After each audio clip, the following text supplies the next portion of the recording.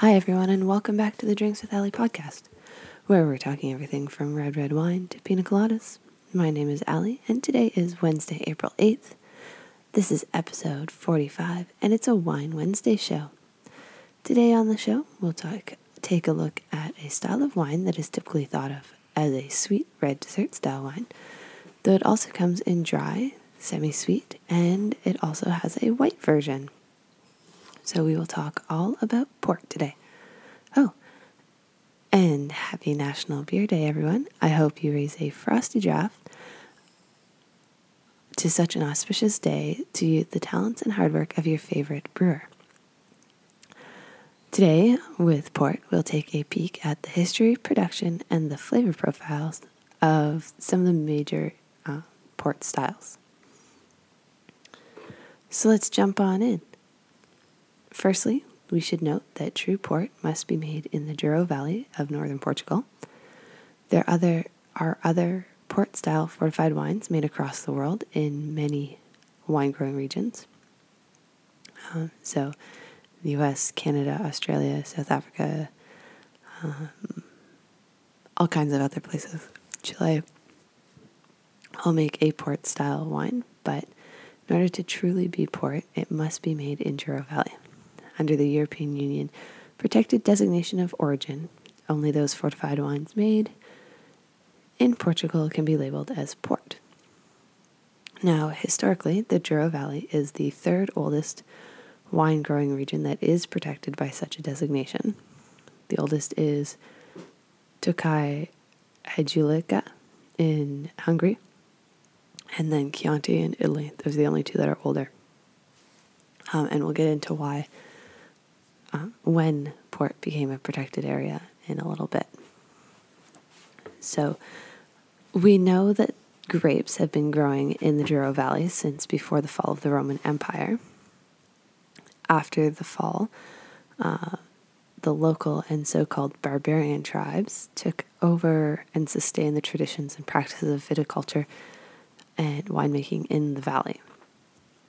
So these are ancient wine-growing regions, right? We're talking 100 to 200 years BC that they've been growing grapes in that specific region, and probably longer.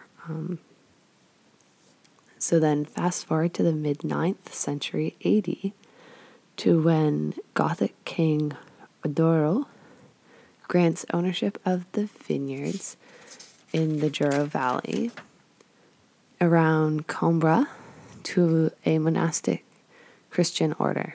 So we see the vines moving from just like the peasantry into the gentry and then being gifted to the monks, which was very common in Europe at the time.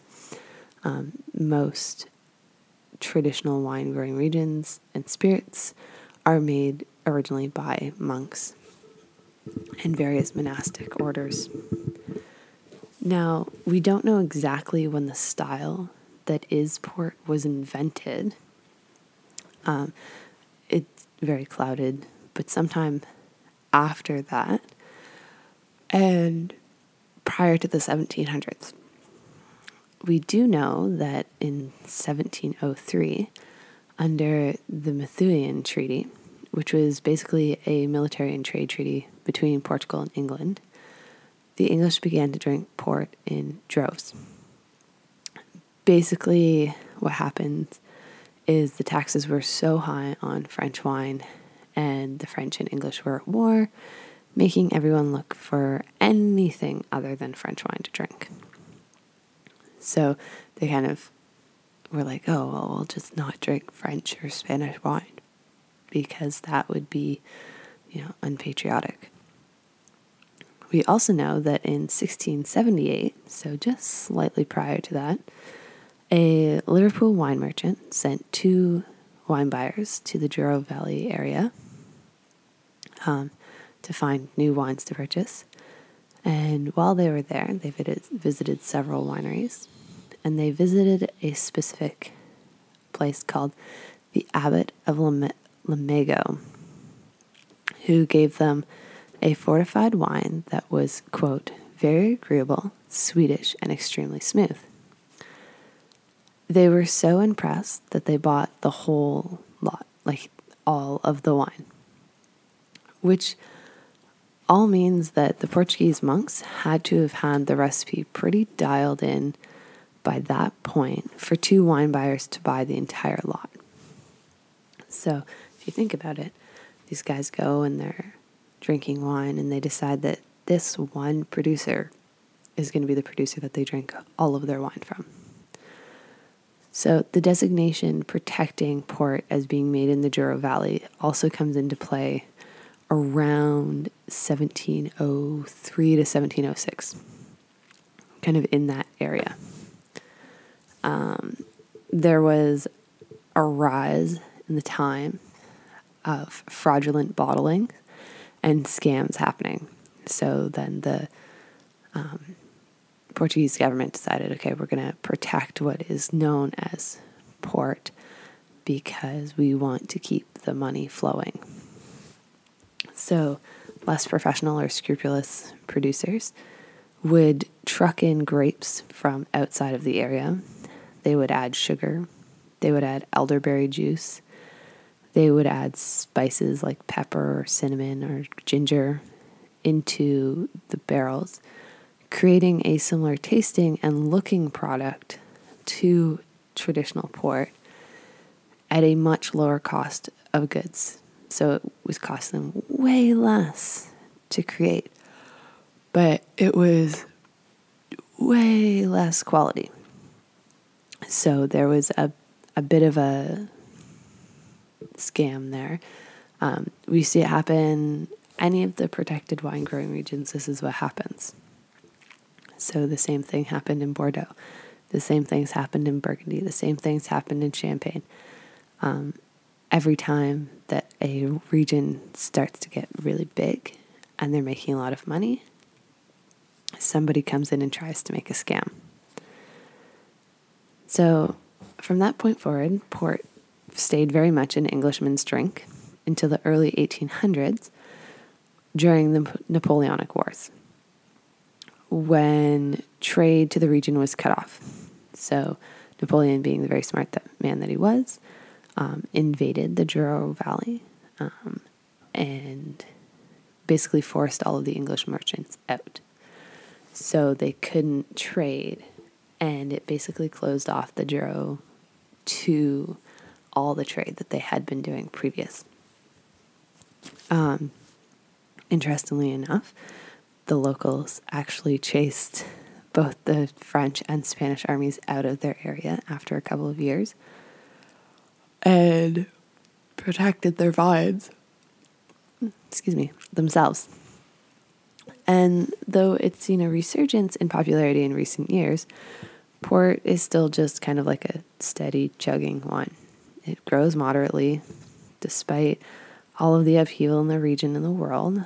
So remember, you had then the Spanish War of Independence, which is right near their border. You had the Portuguese War of Independence. You had the First World War, Second World War, all of which kind of cause a lot of upheaval in the early part of the 20th century for the area. Alrighty, on to production.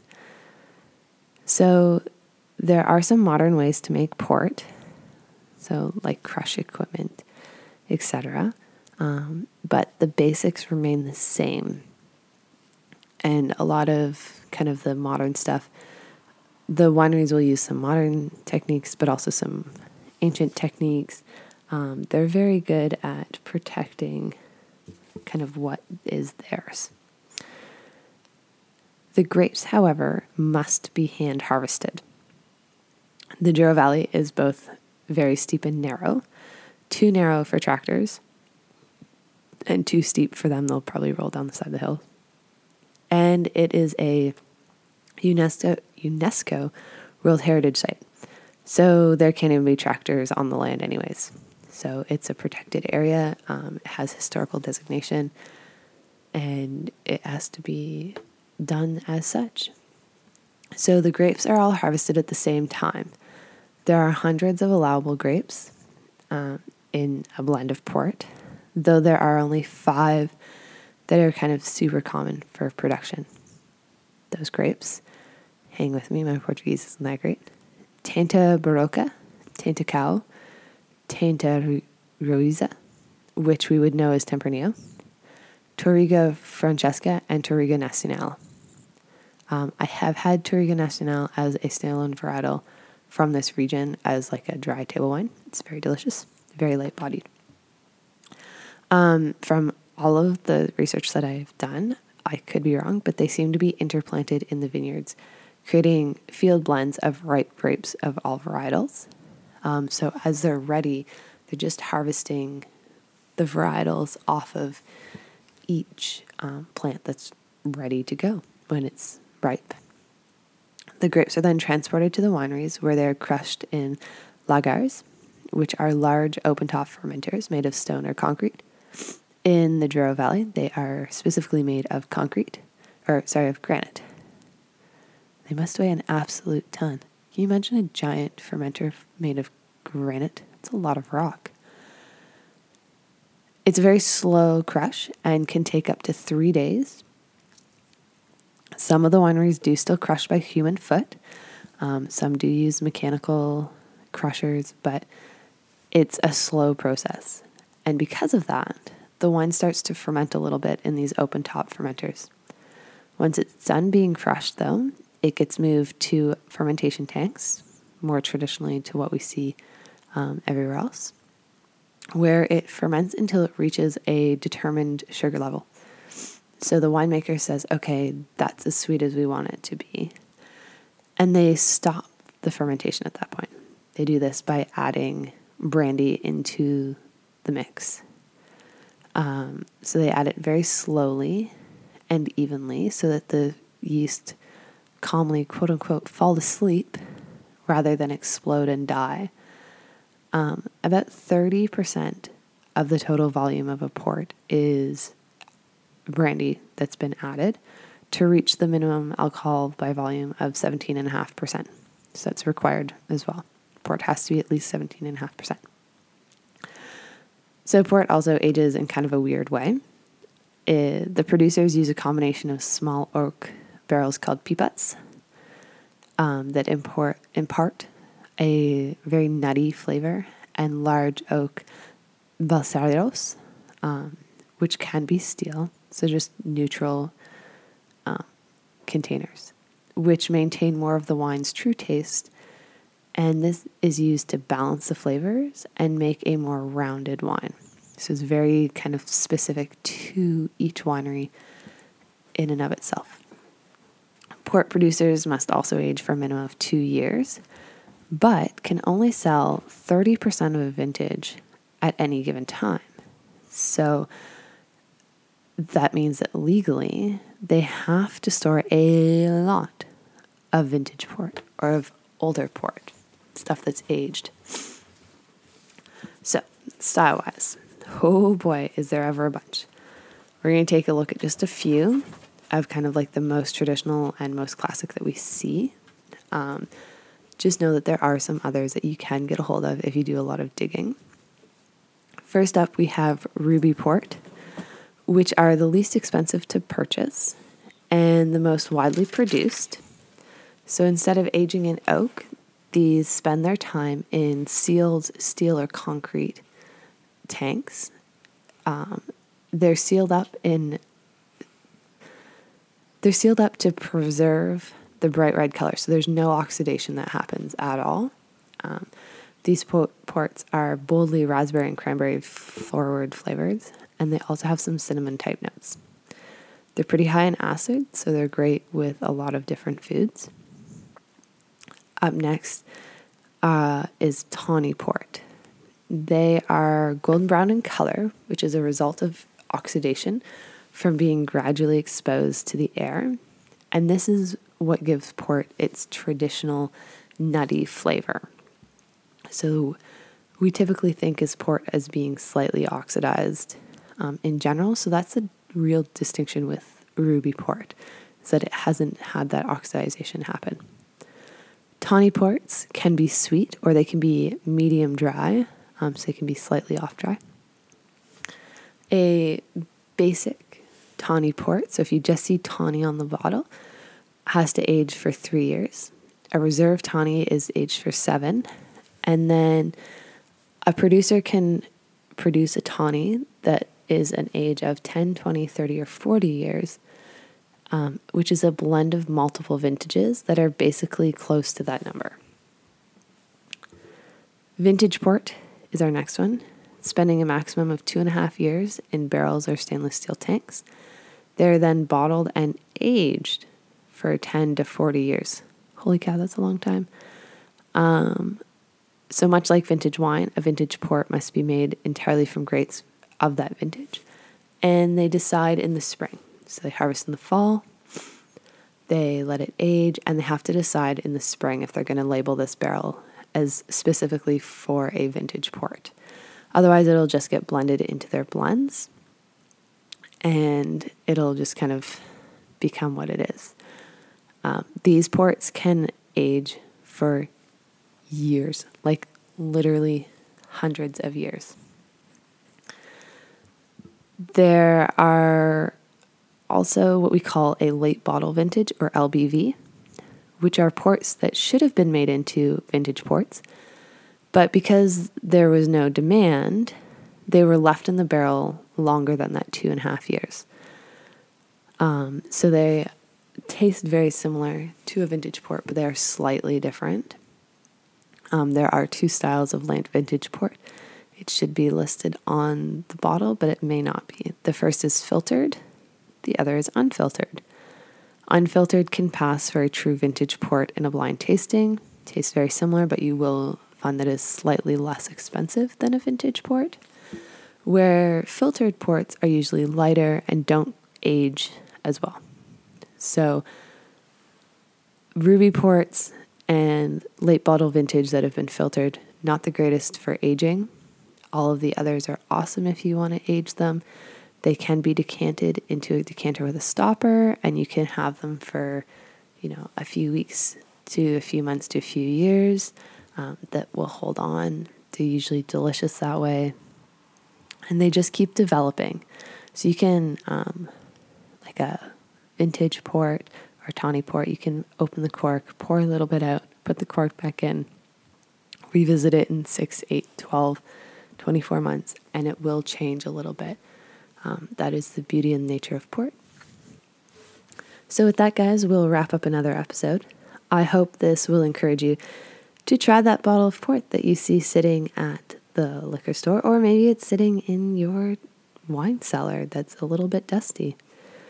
Remember, there are drier ports. So there's something called a white port, which is basically a tawny port that is oxidized but also isn't colorized. I'm not quite sure how the practice happens. Anyways, they're exceptional with seafood and sushi, should you want like a really cool pairing. And sweeter ports, like tawnies and vintage ports, are an excellent choice with your next cheese board. If you want to get in contact with me, whether to give me a question, concern, or a show topic idea, you can do that in a couple of ways. You can head over to the website, drinkswithally.com, and you can leave me a comment on episode 45's podcast page, or you can fill in the contact me form. It comes directly to me. You can send me an email to drinkswithally@gmail.com, and I will answer it there. If you send me a question, I'll probably answer it on air as well. Or we can meet up on social media. So it's at drinkswithally on Instagram, Facebook, Twitter, MeWe, TikTok, Pinterest, and Spotify. So with that, guys, fill your glass with something tasty. Cheers, everyone.